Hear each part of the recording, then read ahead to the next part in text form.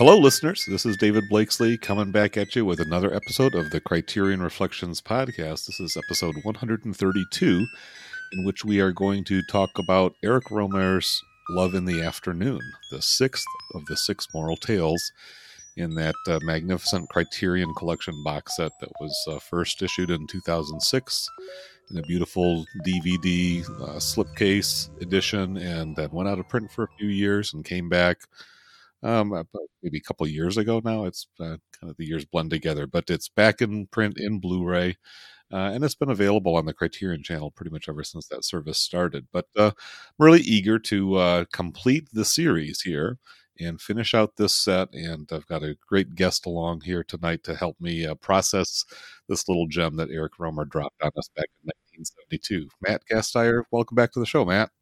Thank you for having me back. It's been a while, David, but not a while for us talking. But That's right. But on your show, wow, 132. Is that what you said? That is episode That's 132. a lot of episodes. Yeah. So that's right. We did record recently, as you are getting into the complete. Was it season 4? Is that correct? Yes. Or is it? No, it's 5. Season is it 5? Yeah. Okay. Yeah.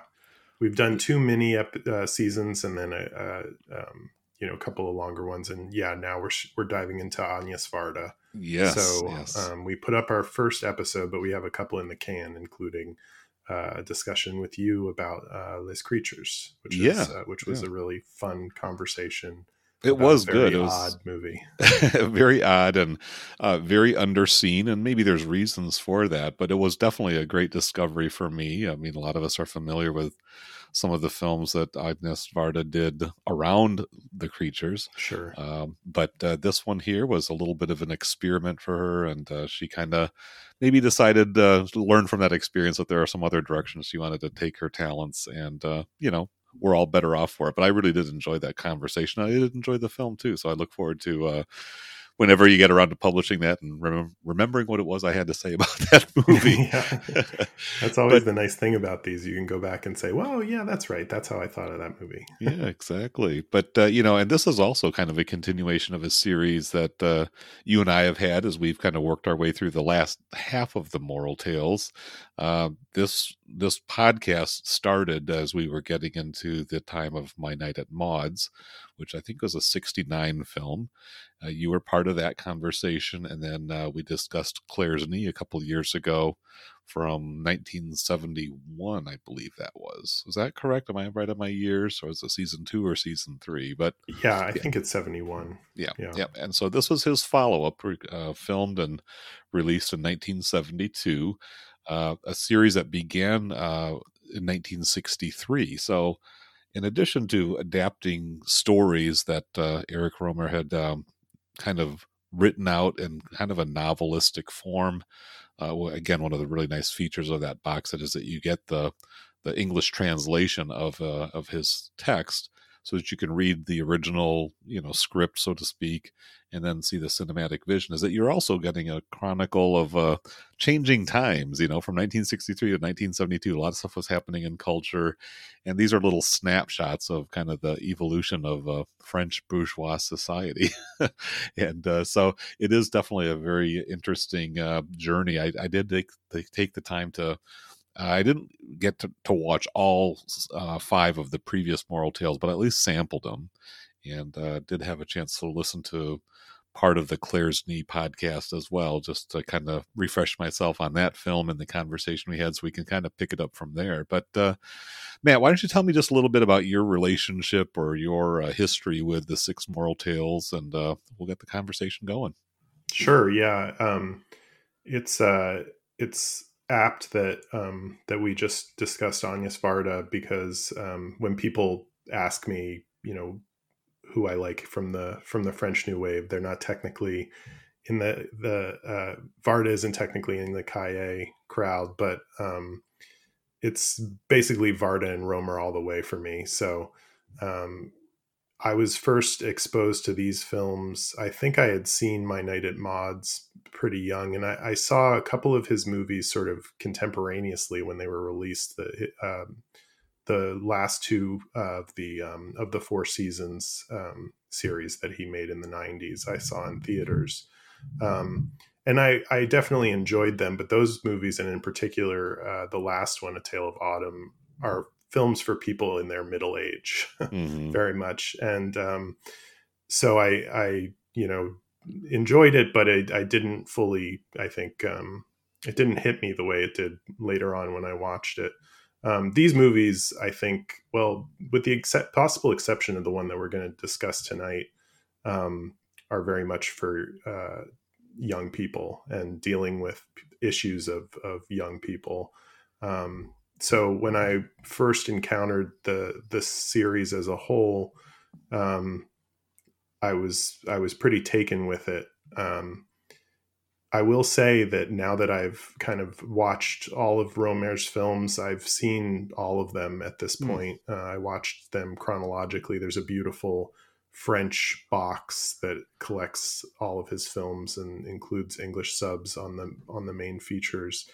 Um, I think I have a more complicated relationship with them, even though I still probably would consider My Night at Maud's to be his best film, and I Hmm. love almost all of the Six Moral Tales. Um, the depiction of the of men in the films are it's pretty difficult, but I think it really speaks to uh, the artist that he became in his later career, um, because there are these sort of moments of the reality and the inner lives of the women that are depicted in the film sort of cracking through Hmm. the first person, almost first person narrative perspective of the films. And I find those aspects of them especially fascinating, and I think probably more interesting than the male protagonists at the center of the films, which Hmm. certainly I relate to at times, depending on the character. I think probably Adrian in Collectionist is probably the least, the least character I relate to least, just because I think he's pretty much an unrelentingly awful person. But Yeah. I think for the most part, the other characters, they're self-absorbed. They're definitely naive in their sort of intellectual way. Um, but there are certainly moments, and maybe not my proudest moments, where I identify myself in their actions and thoughts. I do find, to your point about how much had changed when he was writing the book, or it wasn't really a book; it was just a series of shorts that he was initially intending to eventually film. Um, it's pretty incredible that how little he changed Hmm. from those stories, and that they still kind of not only held up, but I think spoke even more to the tenor of the time when they were made, the late '60s, early '70s.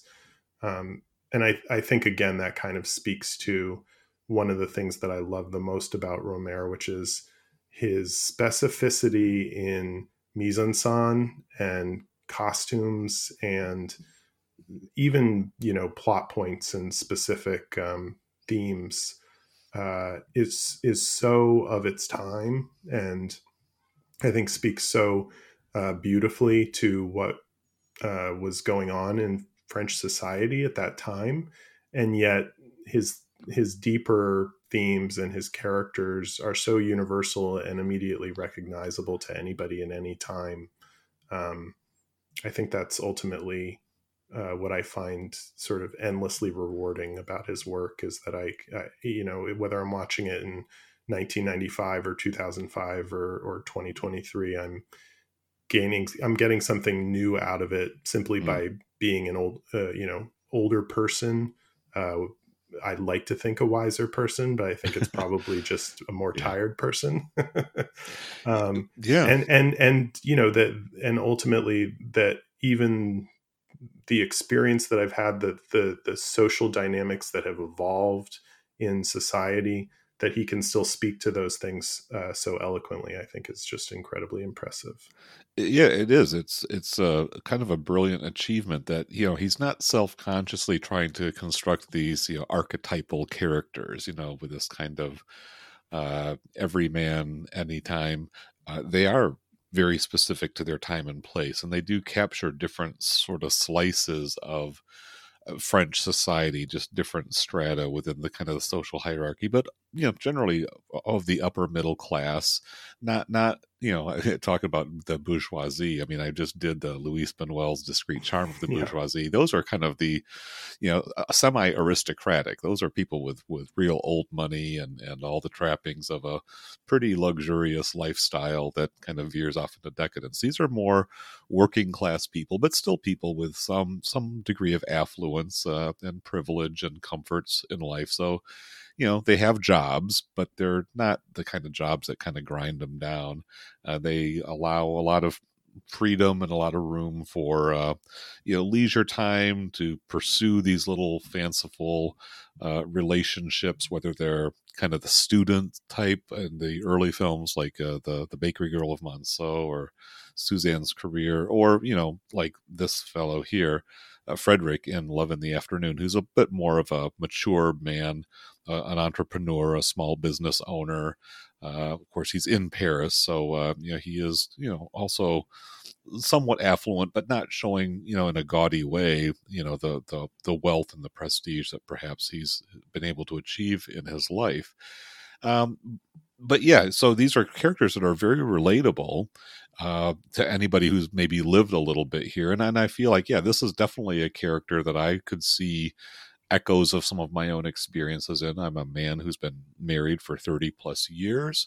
I've had jobs and other situations in life where I've worked around attractive women, and I understand some of the thought processes that he goes through. Hopefully I've been able to refrain from some of the more egregious offensive behaviors that are on display here, but I certainly, in just in all candor, understand a lot of what motivates him and drives his choices, both those that are perhaps seen as admirable in the long run, as well as some of those that are a little bit morally questionable, and maybe just not his brightest shining moments, or my own for that matter. But Yeah. it's a very fascinating portrayal. Go ahead and pick it Oh, up. well, I was Yeah. just going to say, I think this is a weird comparison, but I think as you were speaking, it reminded me of what I ultimately think was the most successful component of Seinfeld was that Okay. there, the individual moments from each of the main characters in Seinfeld were extremely relatable. Hmm. And in those instances, you could see yourself acting in the same way Right. as those characters. It was only in the summation of the fact that did they put placed themselves in those moments and had those responses over and over again, and it was all that we saw from them, that they became these just terrible people. And it was only Yeah. that Yeah. delicate balance between like, this is the worst of everybody that we're Hmm. seeing on display, and yet like it is still a part of everybody that we're Hmm. seeing, that made that show so successful, I think. And here I feel like um, you know, if you isolate each one of his moments, there is this sense, I agree. In all candor, you have to say, like, occasionally you're thinking, oh, like, this is a very attractive woman. I Hmm. enjoy spending time around her. Right. Um, The little flirtations, just the yeah, smiles, the hanging out, the occasional bumping into each other, or right. just whatever, right. But as Just, it builds up in hmm the movie, it becomes so much. I mean, especially in the prologue section, it's just it snowballs to such a degree that it becomes I think intentionally ridiculous, yeah, to the degree that he has those responses. And there's a little bit of that in each one of these stories, I think. sure. We're so in these people's heads, and there's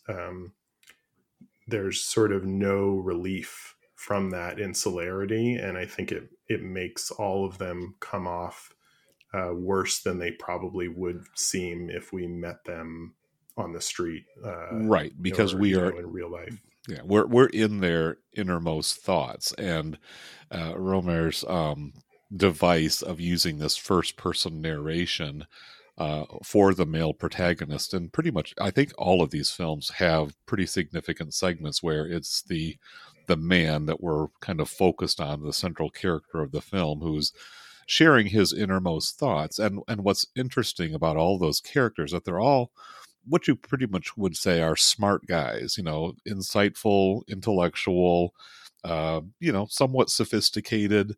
Um, but that sophistication and the ability to rationalize their various behaviors and impulses results in these massive blind spots. They don't really understand how foolish or ridiculous they look to people who can sort of see through the facade.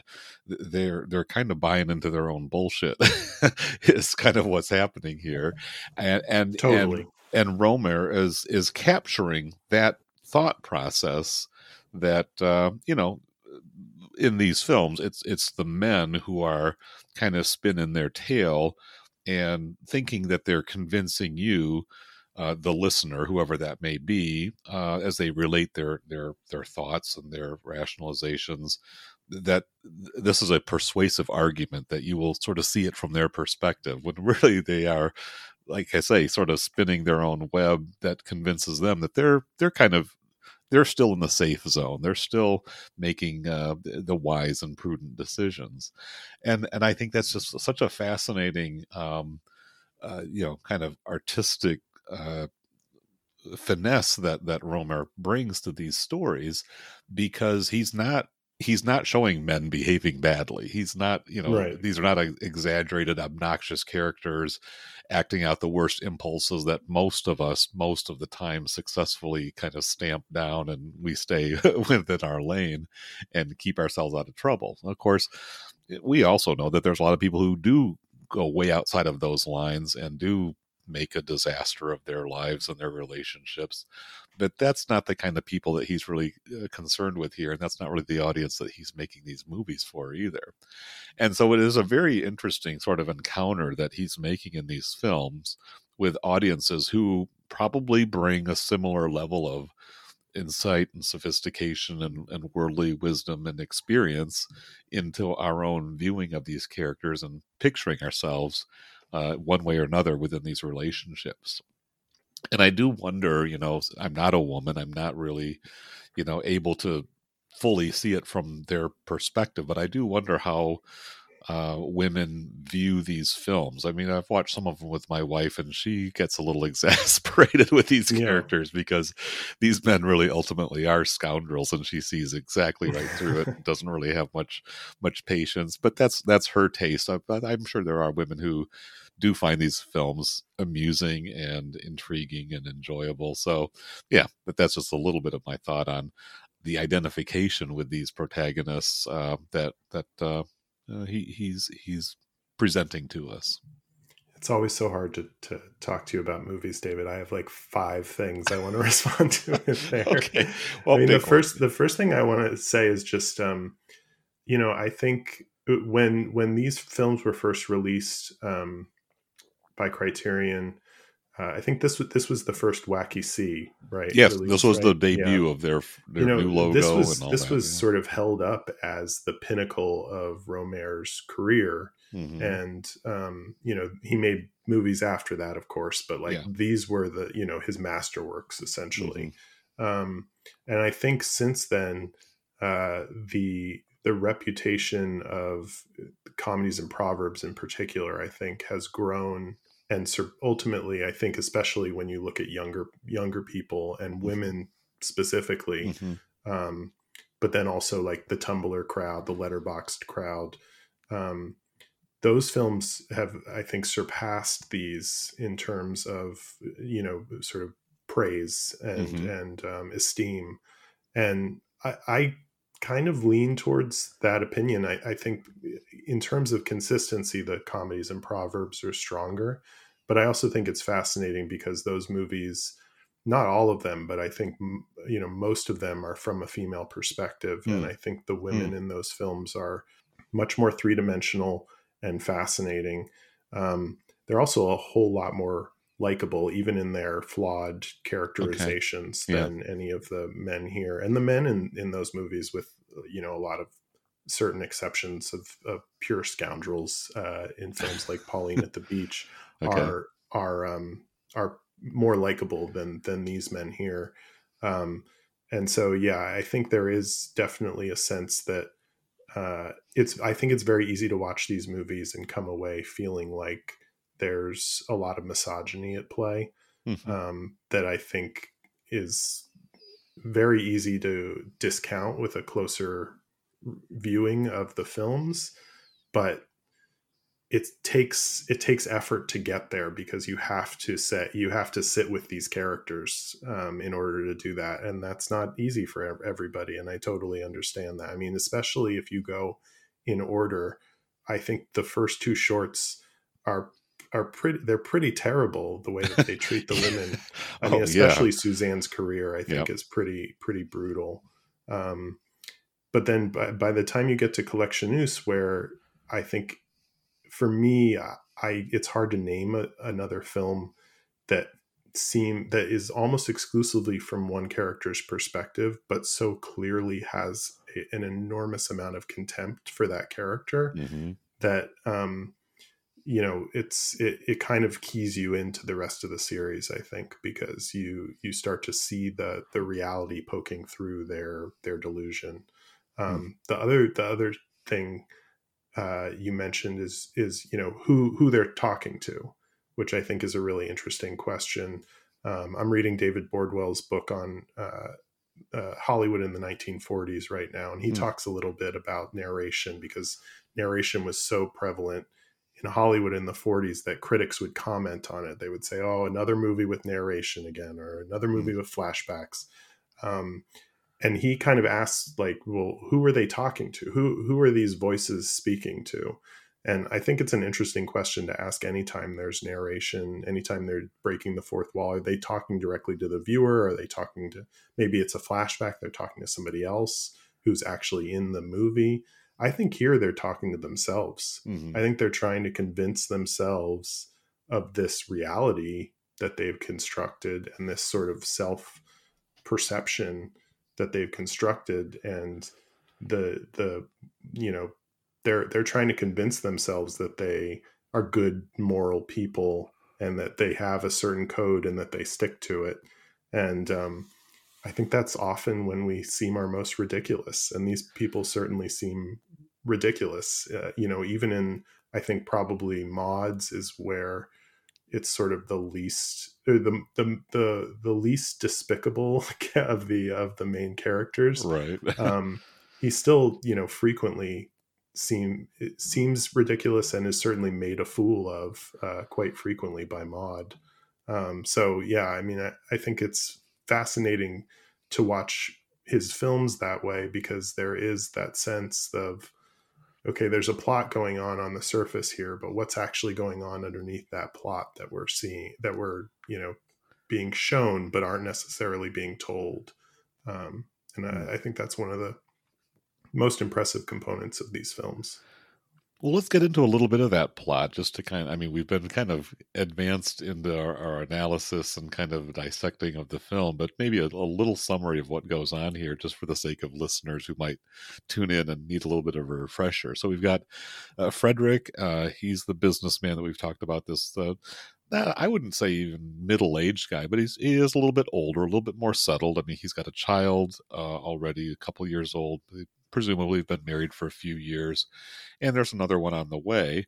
He does have his business up and running. He's got a partner. He's in a fairly, I don't know the arrondissements of Paris all that well, but it seems like he's in a pretty fashionable district. So he's well to do.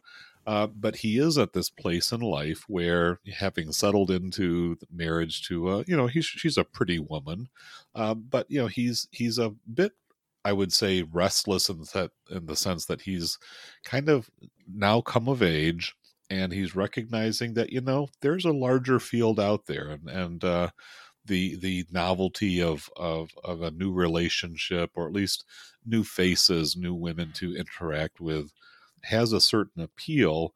It's not quite strong enough for him to throw overboard the accretions of middle class success and stability that he's become comfortable with. And so he's in this complex process of persuading himself that he is content and happy in his marriage, but that a little flirtatious fun on the side is all sort of a fitting little treat or an indulgence that he's entitled to because of his station in life, and that there's nothing really harmful or wrong. He will keep his vows. He will stay chaste within the marriage relationship. But he hires pretty secretaries to work in his offices. He has little daydreams and little notions of the women that he sees walking around or sitting in cafes around his office there. And that's where this kind of love in the afternoon concept sort of establishes itself. Again, harmless dalliances and little mental flights of fancy until suddenly one day, an old friend, not even a former girlfriend, but a girlfriend of one of his former best friends that he's kind of fallen out of touch with, named Chloe, sort of just pops into his office one day and, just starts kind of hanging out, has a desire to just sort of be around. And, that's one of the other things I was thinking, even as I was making my little comment about the interiority of the male protagonist. What if this was a film shot from Chloe's perspective and we got her voiceover narration explaining her motives and her angles? She might turn out to be a much less sympathetic character if we were to be privy to some of her inner workings to rationalize her choices and her priorities. But in this film, she is I'd say, a very appealing character just because of her candor, her freshness, her uncompromising aspect of living a life that she's charted for herself and not settling for the conventional, the normal, the bland, and the bourgeois. So, Ivan, what do you think about the establishing of these two characters and how Chloe just kind of sort of is a bit of an eruption into this placid routines that he's established for himself, and he finds himself sort of powerless to control to the extent that he thinks of himself as a guy who's kind of calling the shots and making the big decisions in his life. The ego stroking that he provides to himself to justify these decisions and choices that he makes. It's funny that you asked about what this movie would be like from her perspective. I was reading back on what I had written on these films when I first watched them, and at the end, when I was sort of summing up my take on the films overall, I thought to myself how fascinating it would have been if Rohmer had gone back to these stories and remade them from the female perspective. I think it would have been really rich and rewarding exercise because there's so much there. And I think generally speaking, because he is so tightly focused on the perspective of the men, the women in these movies are real mysteries, and there's a lot in Chloe that we don't know. And she could be a very kind of positive representation of, the new woman, this after post-sexual revolution, doing what she wants, enjoying life. She could also be seen quite easily as very sad and potentially, sort of not well. And I think it would be very easy to sort of tilt the crystal that he's gazing at her through and see a very dark story of a woman desperately kind of calling for help, and he's meanwhile living in his daydream existence. Yeah. So I think it's a fascinating dynamic, while at the same time their conversations are consistently enjoyable to listen to. I mean, I Yeah. think they're talking about really Right. interesting subjects, big subjects, and they're being honest with each other, or at least as honest as they can be in their sort of dance of flirtation. And I think, you know, that's again like one of Rohmer's strengths, is to be able to bring sort of characterizations to people and scenes, while at the same time what they're actually talking about on the surface isn't just sort of fluff that is intended to speak to those characterizations and themes. It's actually really interesting philosophical discussions. Right. The freedom that they have to just really kind of get down to it, you know, and have this really mature, insightful, and candid dialogue with each other. Frederick is very clearly unable to have these types of conversations with his wife. You know, he not acknowledges that, and the freedom that they both have. I mean, and Chloe herself seems to have a genuine rapport with Frederick that she hasn't been able to establish with too many other men, or at least she certainly gives Frederick that message. I love having somebody to talk to, you know, like, you know, she's probably been objectified. She's probably been in more manipulative or exploitive types of relationships. That's sort of the impression that you get, and you know, and for people who maybe buy into the male privilege or the chauvinistic idea that the father or the husband should be protected from these temptress type of women. Chloe could be seen as a very destructive or even predatory type of character because she just won't leave poor Frederick alone. You know, she's luring him into into her trap because she wants to have his baby and run away and never give him the satisfaction of knowing this child that he may have brought into the world if she's able to complete her seduction. So Right. there's Except when all she these different facets. cruelly disappears for weeks at a time. Well, yes, and there's Frederick having his little pity party because after he's just kind of dismissed her and left her dangling, he's expecting her to sort of come crawling Right. back, and now he's kind of ticked off at her because she really has just kind of gone off and done her own thing. And it's like, wait a minute, aren't you supposed to be a little bit more dependent on me? Don't you realize what a catch I am? Again, more of that self-flattery that you know, props him up in really what is ultimately a pretty insecure and kind of neurotic situation that he's gotten himself into, because he is being, you know, less than faithful to his wife.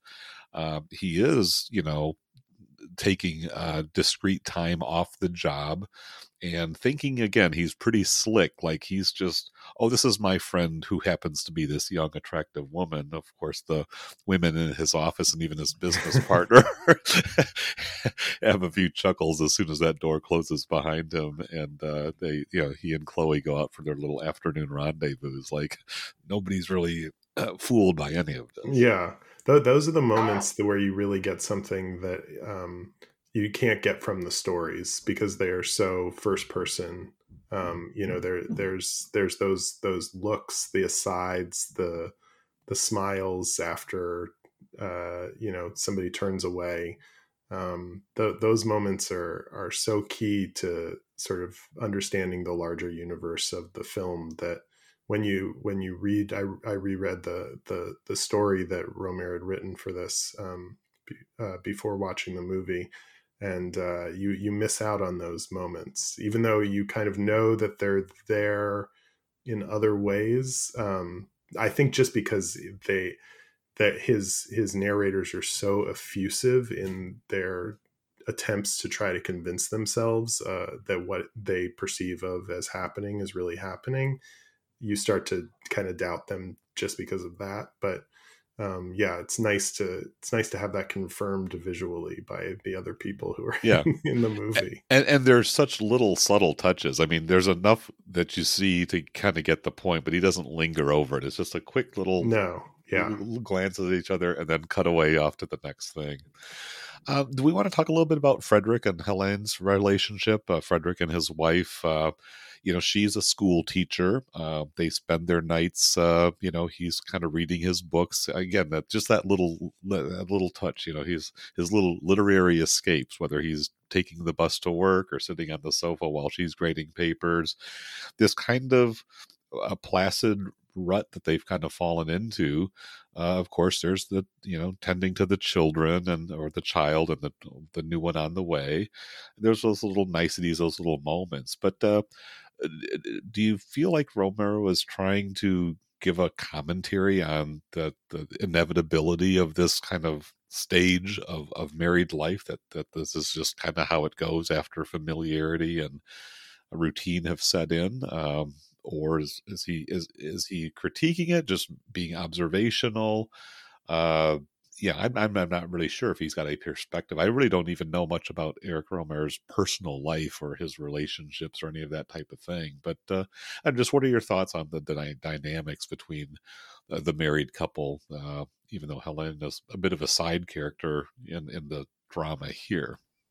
Yeah, it's an interesting dynamic because of the moral tales, it's this story is the most conventional. I think we've all seen um, the the movie about the bored husband that is tired of his dumpy wife that is only cares about the baby, Right. and he's tempted by the hot lady. It would be like the Glenn Close in Fatal Attraction kind of situation. Right. I mean that like this is the only moral tale that could have been remade by Chris Rock as a Hollywood movie. You know Right. what I Yeah. mean? I think I love my wife. Is that what that Yeah, was? Yeah. yeah. Right. Okay.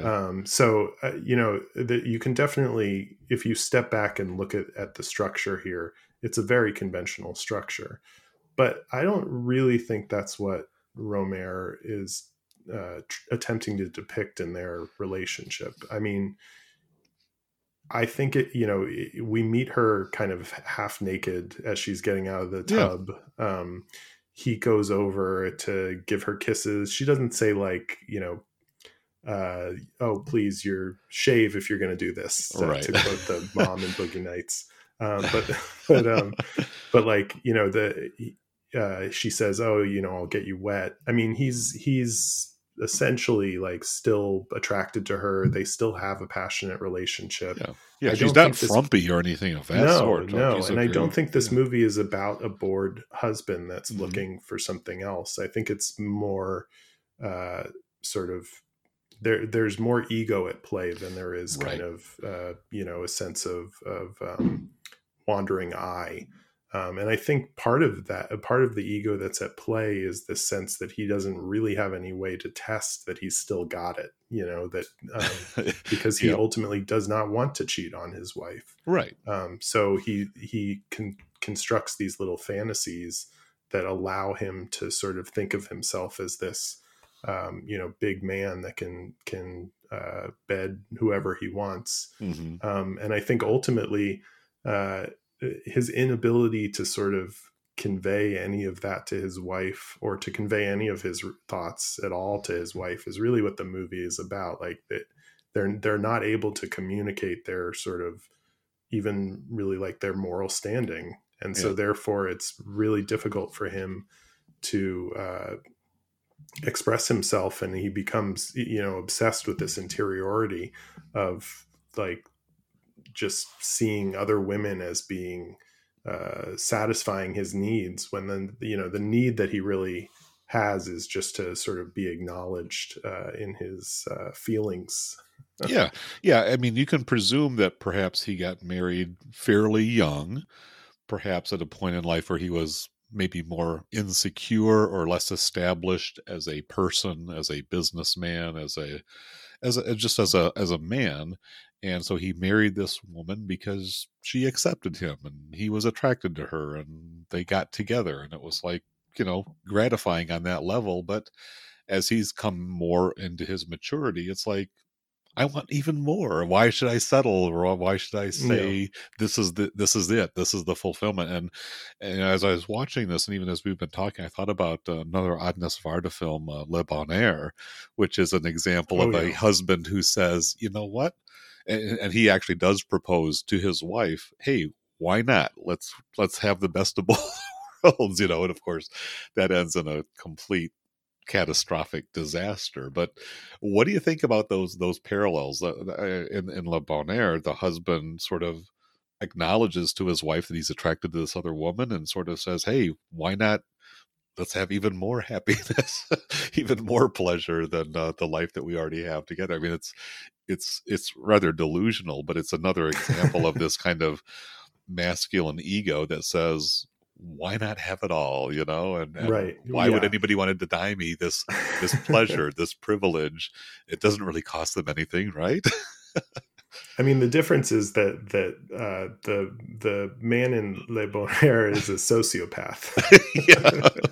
I mean, just like a Ted Because he's who's, sort of let himself go to that next level well, of I don't yeah, think yeah, I think part of the point of this movie is that Frederick would never do that, yeah, and he right, gets as close as he can. And, I think there's obviously like a lot of reasons why, uh, there's, a lot of reasons why I don't cheat on my wife, but there's a sure, lot of reasons why men in general and women in general don't cheat on their spouses. hmm Um, and so I think, there's a lot at play here for him, but I think ultimately he just has a, to like, it's a moral tale. He has a strict moral belief that doing this would be wrong. yeah, And I think that is, going through this process is what allows him to try to open up to his wife and, ultimately take that sort of final step into intimacy. yeah, Because I think that that was ultimately what he was missing here.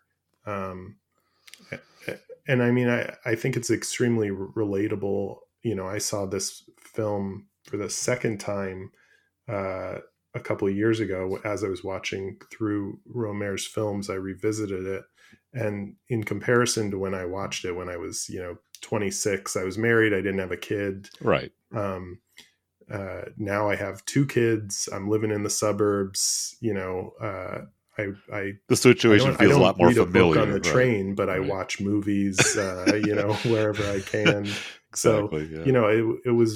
it's a very relatable feeling, even if I'm not, you know, looking for or having the wandering eye Right. or having a woman, intimate relationship with a woman that isn't sexual. Even if I'm not doing it in this specific way, the sort of itch that he's trying to scratch here that doesn't, the phantom itch, um, is a thing that I think anybody can identify with, who finds themselves on the sort of conventional track to adulthood.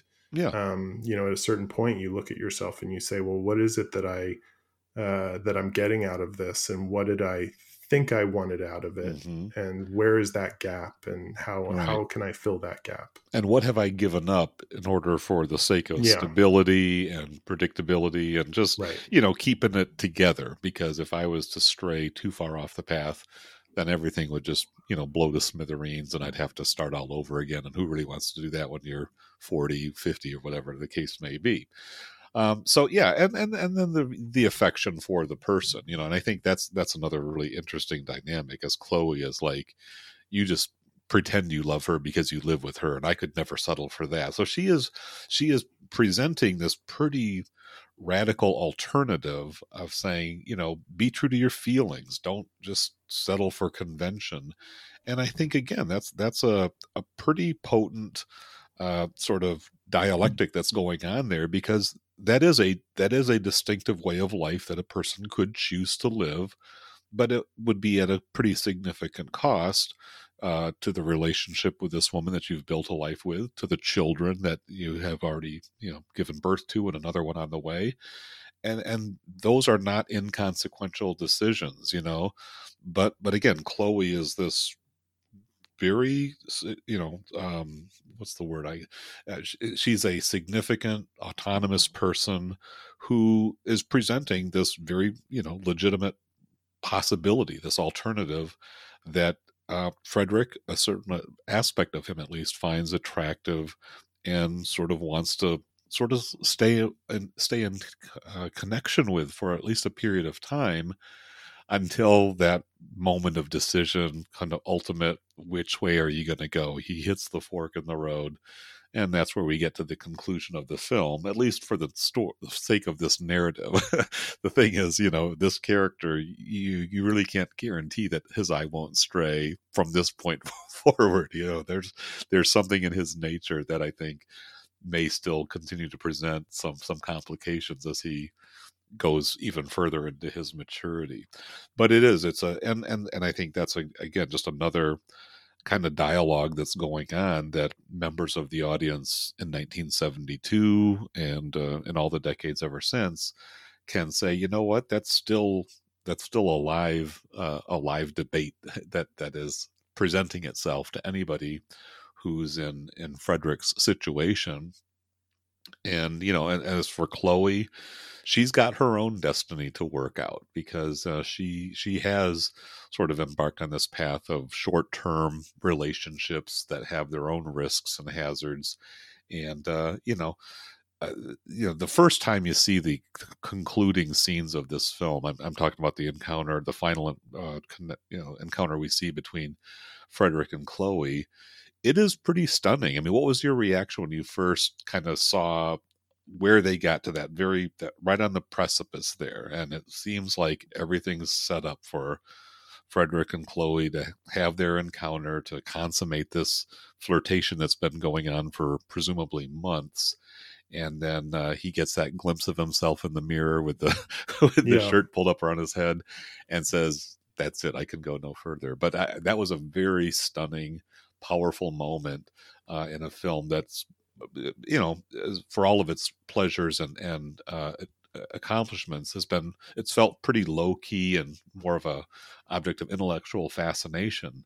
But when it gets to that moment, that is like a gut punch, and I was pretty shook when I first watched it. It's like, wow, that was pretty unique moment in the film. It's probably the most notable change from the story to the film, is that is in the film is a callback to a moment where he's sort of playing or being playful with his child. He puts Yeah, the sweater over the turtleneck over his head and pretends like he's being a monster or something. right. Um, and so I think it has the same impact that it does in the story, because that moment happens in the story where except in the story, it's kind of like he realizes that he looks ridiculous, as Uh-huh. opposed to in the film. I think there's more of uh, and it might be, I think, seen as kind of a Hollywood technique, to have that moment recall this Hmm. very domestic and sort of casual moment with his family.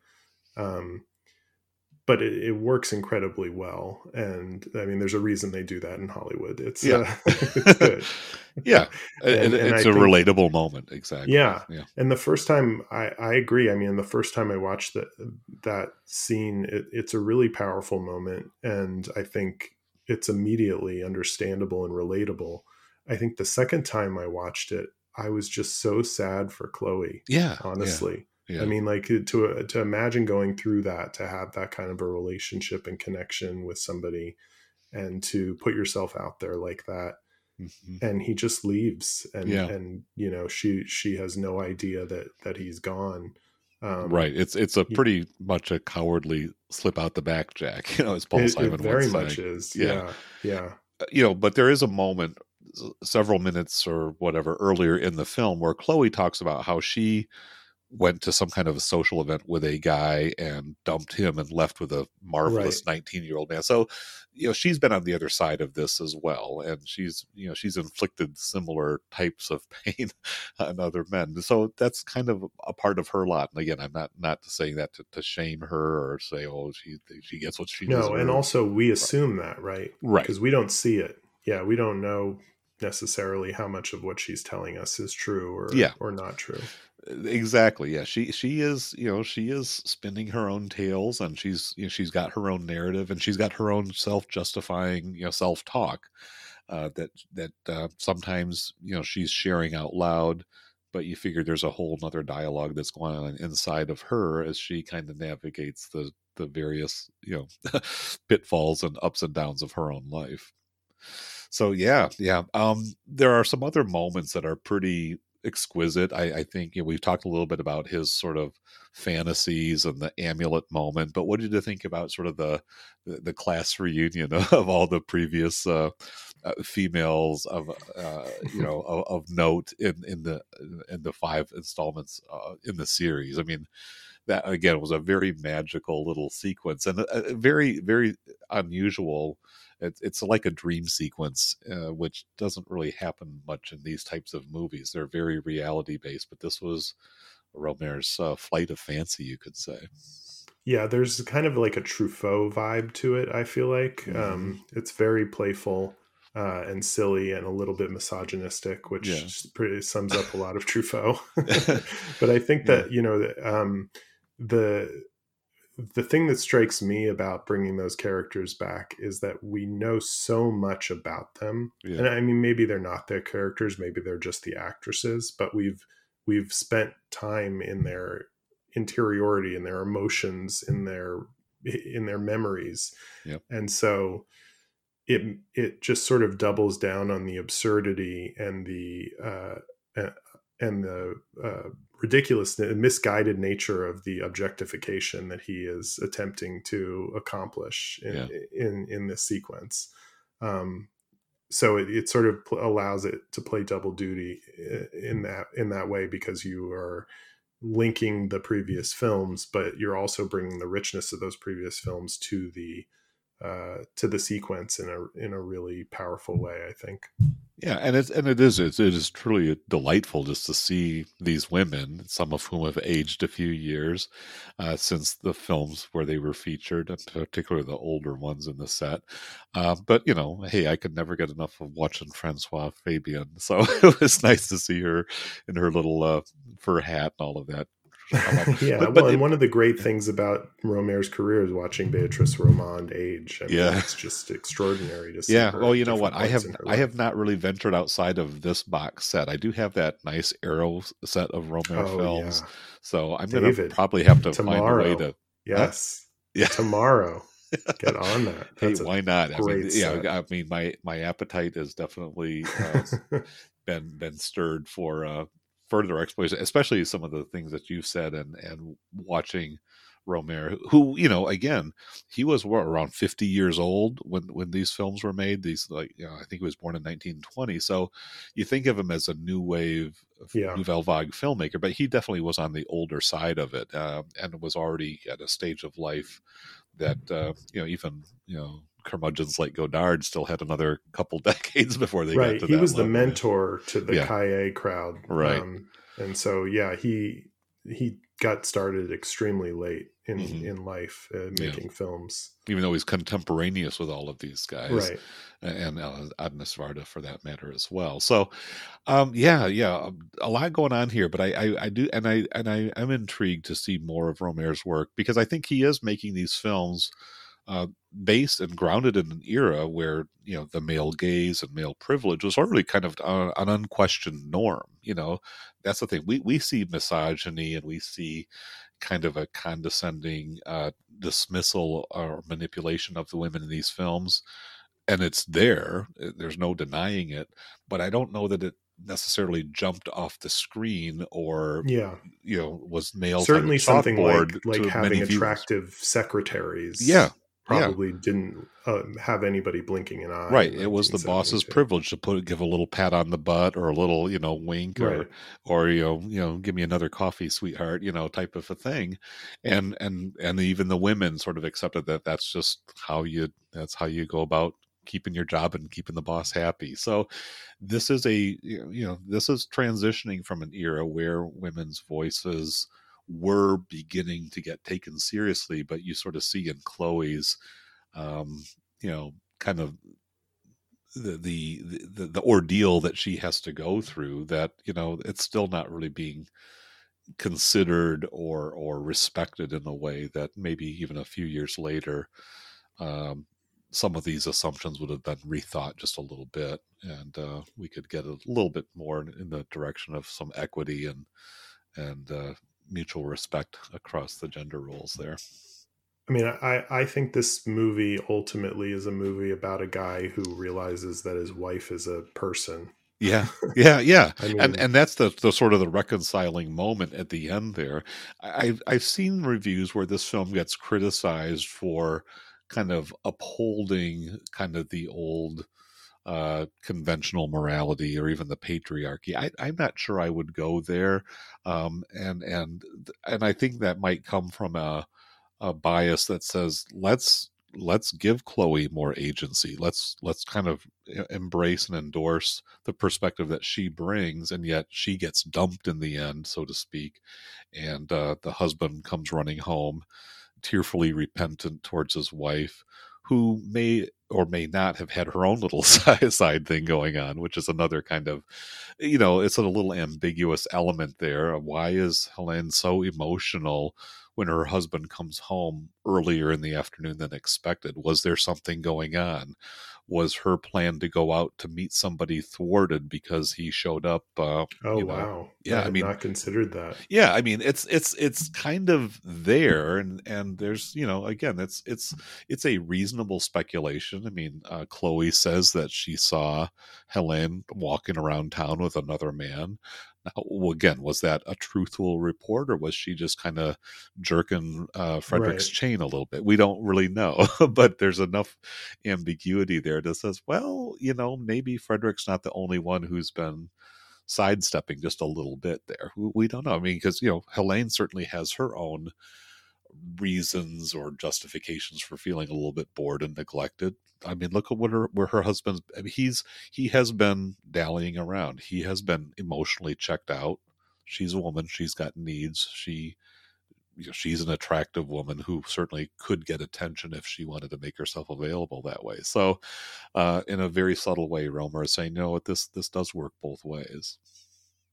I had wondered if she had postpartum depression, That's another honestly. possibility as well. You Right, know, I right. mean, and the final scene is kind of a mixed blessing. I don't know how to say what I'm Yeah. saying, but like he's he's recognizing in her humanity, I think, but he also like rushed home to have sex with her. Yeah, and exactly. Yeah, and because he doesn't he's let her collapsing in a pool of tears get in the way of him unzipping the back of her dress and right, moving her right. into the Yeah, bedroom. he's definitely been very worked up by this little encounter with Yeah. Chloe, and he's got to find a release somewhere. So there is a little bit of a like, okay, well, you did the right thing, and it does seem like you've turned a corner in your Right. relationship with her, but also still, Yeah, yeah, a little breakup to makeup type of thing yeah. going on there. All right. Well, I think we've pretty much done a nice job covering this. Matthew, anything else you want to say about the film before we kind of wind down the conversation? The only other thing I want to touch on, which I touch on with all Rohmer films, is the clothes. They're Yes. extraordinary here. They're really great, and you know, in this film, like in Claire's Knee, there is a sort of plot thread that Hmm. that connects to the clothes. No Yeah. pun intended, I guess, with plot thread. But Right. the shirt that he buys, Yeah. which is such a great scene. It's so great. It's I sort love of an it early establishing scene of his character, although it very seems much. very much like, what is this all about? He gets persuaded to buying this shirt that he had no interest in. He wasn't looking for this type of shirt, but And he yeah. literally owns no other shirts, this guy. Right. Every single other thing that he wears is a turtleneck Yeah. or a sweater of some Yeah, kind. with a little And laser over the but top, the right? shirt keeps coming back, and in particular when he's with Chloe, Yep. he's wearing the shirt. And I think, that's another aspect of richness that you don't get from the story, because you can't see what he's wearing in later scenes. But the way they use the shirt in this movie is really great. Yeah. And I think, just, yeah, really speaks to his kind of ego stroking that is necessary for him in terms of the way that he sees himself, and in particular how he defines himself through the way women see him. Yeah. Yeah. Yeah. He's But not Chloe's really. clothes He, are also the best oh, too. So Chloe. I mean, yeah, well, let's talk about Zuzu a little bit. She apparently, I guess, was a pretty prominent French model. I didn't really know a whole lot about her, and she's got an interesting look to herself. She's not the most traditionally conventionally beautiful woman yeah, in the film or in these series, but she certainly has charisma, she has oh yeah, magnetism, she has a presence that is pretty undeniable, and certainly comes through the screen pretty powerfully. Do you know much about her? I guess she actually had a relationship with Brian Jones of the Rolling Stones. I found that on her Wikipedia page, and just kind of wondering if you have any more insight as to the significance. I mean, she's a kind of I mean, just her name as a throwback to the old days of like Arletty and the other French actors who went by a single name. But yeah, just kind of an intriguing character that I think I probably would benefit to study up a little bit more and know more about her. Just wondered if you had any thoughts about either her role as a French kind of fashion figure, or even her performance here. my whole experience with Rohmer is encountering incredible female actresses in his movies that give like once in a lifetime Yeah, performances. yeah. And then I go on Wikipedia to learn about what else they did, and I realize it was a once in a lifetime performance because it's the only movie that they were ever in. Yeah, other than bit parts perhaps, Yeah, but he sort of captures their essence in some really it's really incredible way. incredible. Yeah. Uh-huh. Yeah, I mean, and the his ability to do it over and over again over decades and decades is just really extraordinary. But I think her performance here is really wonderful. The sort of her gender ambiguity, Yeah. um, and her body language is just so. It's both like very aggressive and at the same time complicated in its relation to how she's interacting with him and what she's saying. Yeah.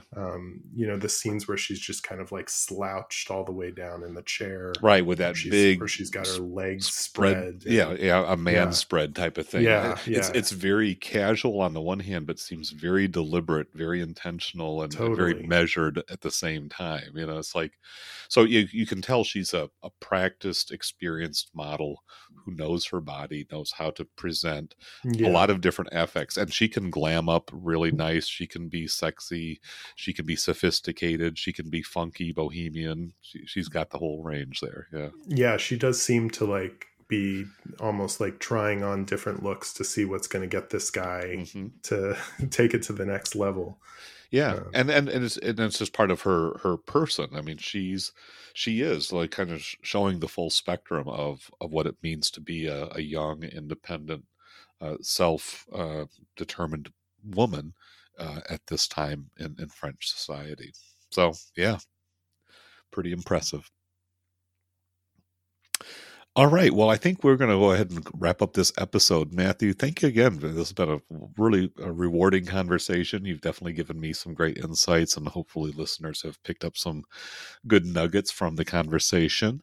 as we've kind of wrapped up this impressive box set, our second straight film talking about lives of the French bourgeois subset there. One from a hard left communist, one from a hard right monarchist. So, Yes, fascinating. Well, our next episode is going to be the conclusion of another pretty impressive Criterion Collection box set. We're going to talk about Bob Raffelson's The King of Marvin Gardens, which is part of that America Lost and Found, the BBS story.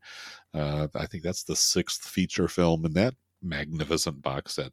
Another one of those crowning achievements that Criterion's put out every so often over the years. So we getting that one out. Hopefully, it's been a little bit sooner. I've been a little less prolific here on this feed, but I have been recording podcasts. There's just a few that are in the can waiting their launch out in there into society. So Matthew, you going to go ahead and get us a second episode of Complete Agnes Varda pretty soon? yes, it should be out. Any week now. Great. We're trying to stick to a monthly schedule this time, and Okay. not So have pace things and not crazy get gaps. too Yeah. too hectic with it. But we're really enjoying it, and we are hitting Cleo 5 to 7 with her second film, so Yeah. it kind of ramps up really quickly. Unlike our previous filmmakers, she hit the big time. She made the 14th best movie ever made in her second time out. So Excellent. All right. Well, it's been great connecting with you again. So thank you again, listeners, for tuning in, and look for us as we keep the series moving forward. Great talking to you, and we'll be back soon. thanks Bye-bye. for having me. All right. Thanks, man.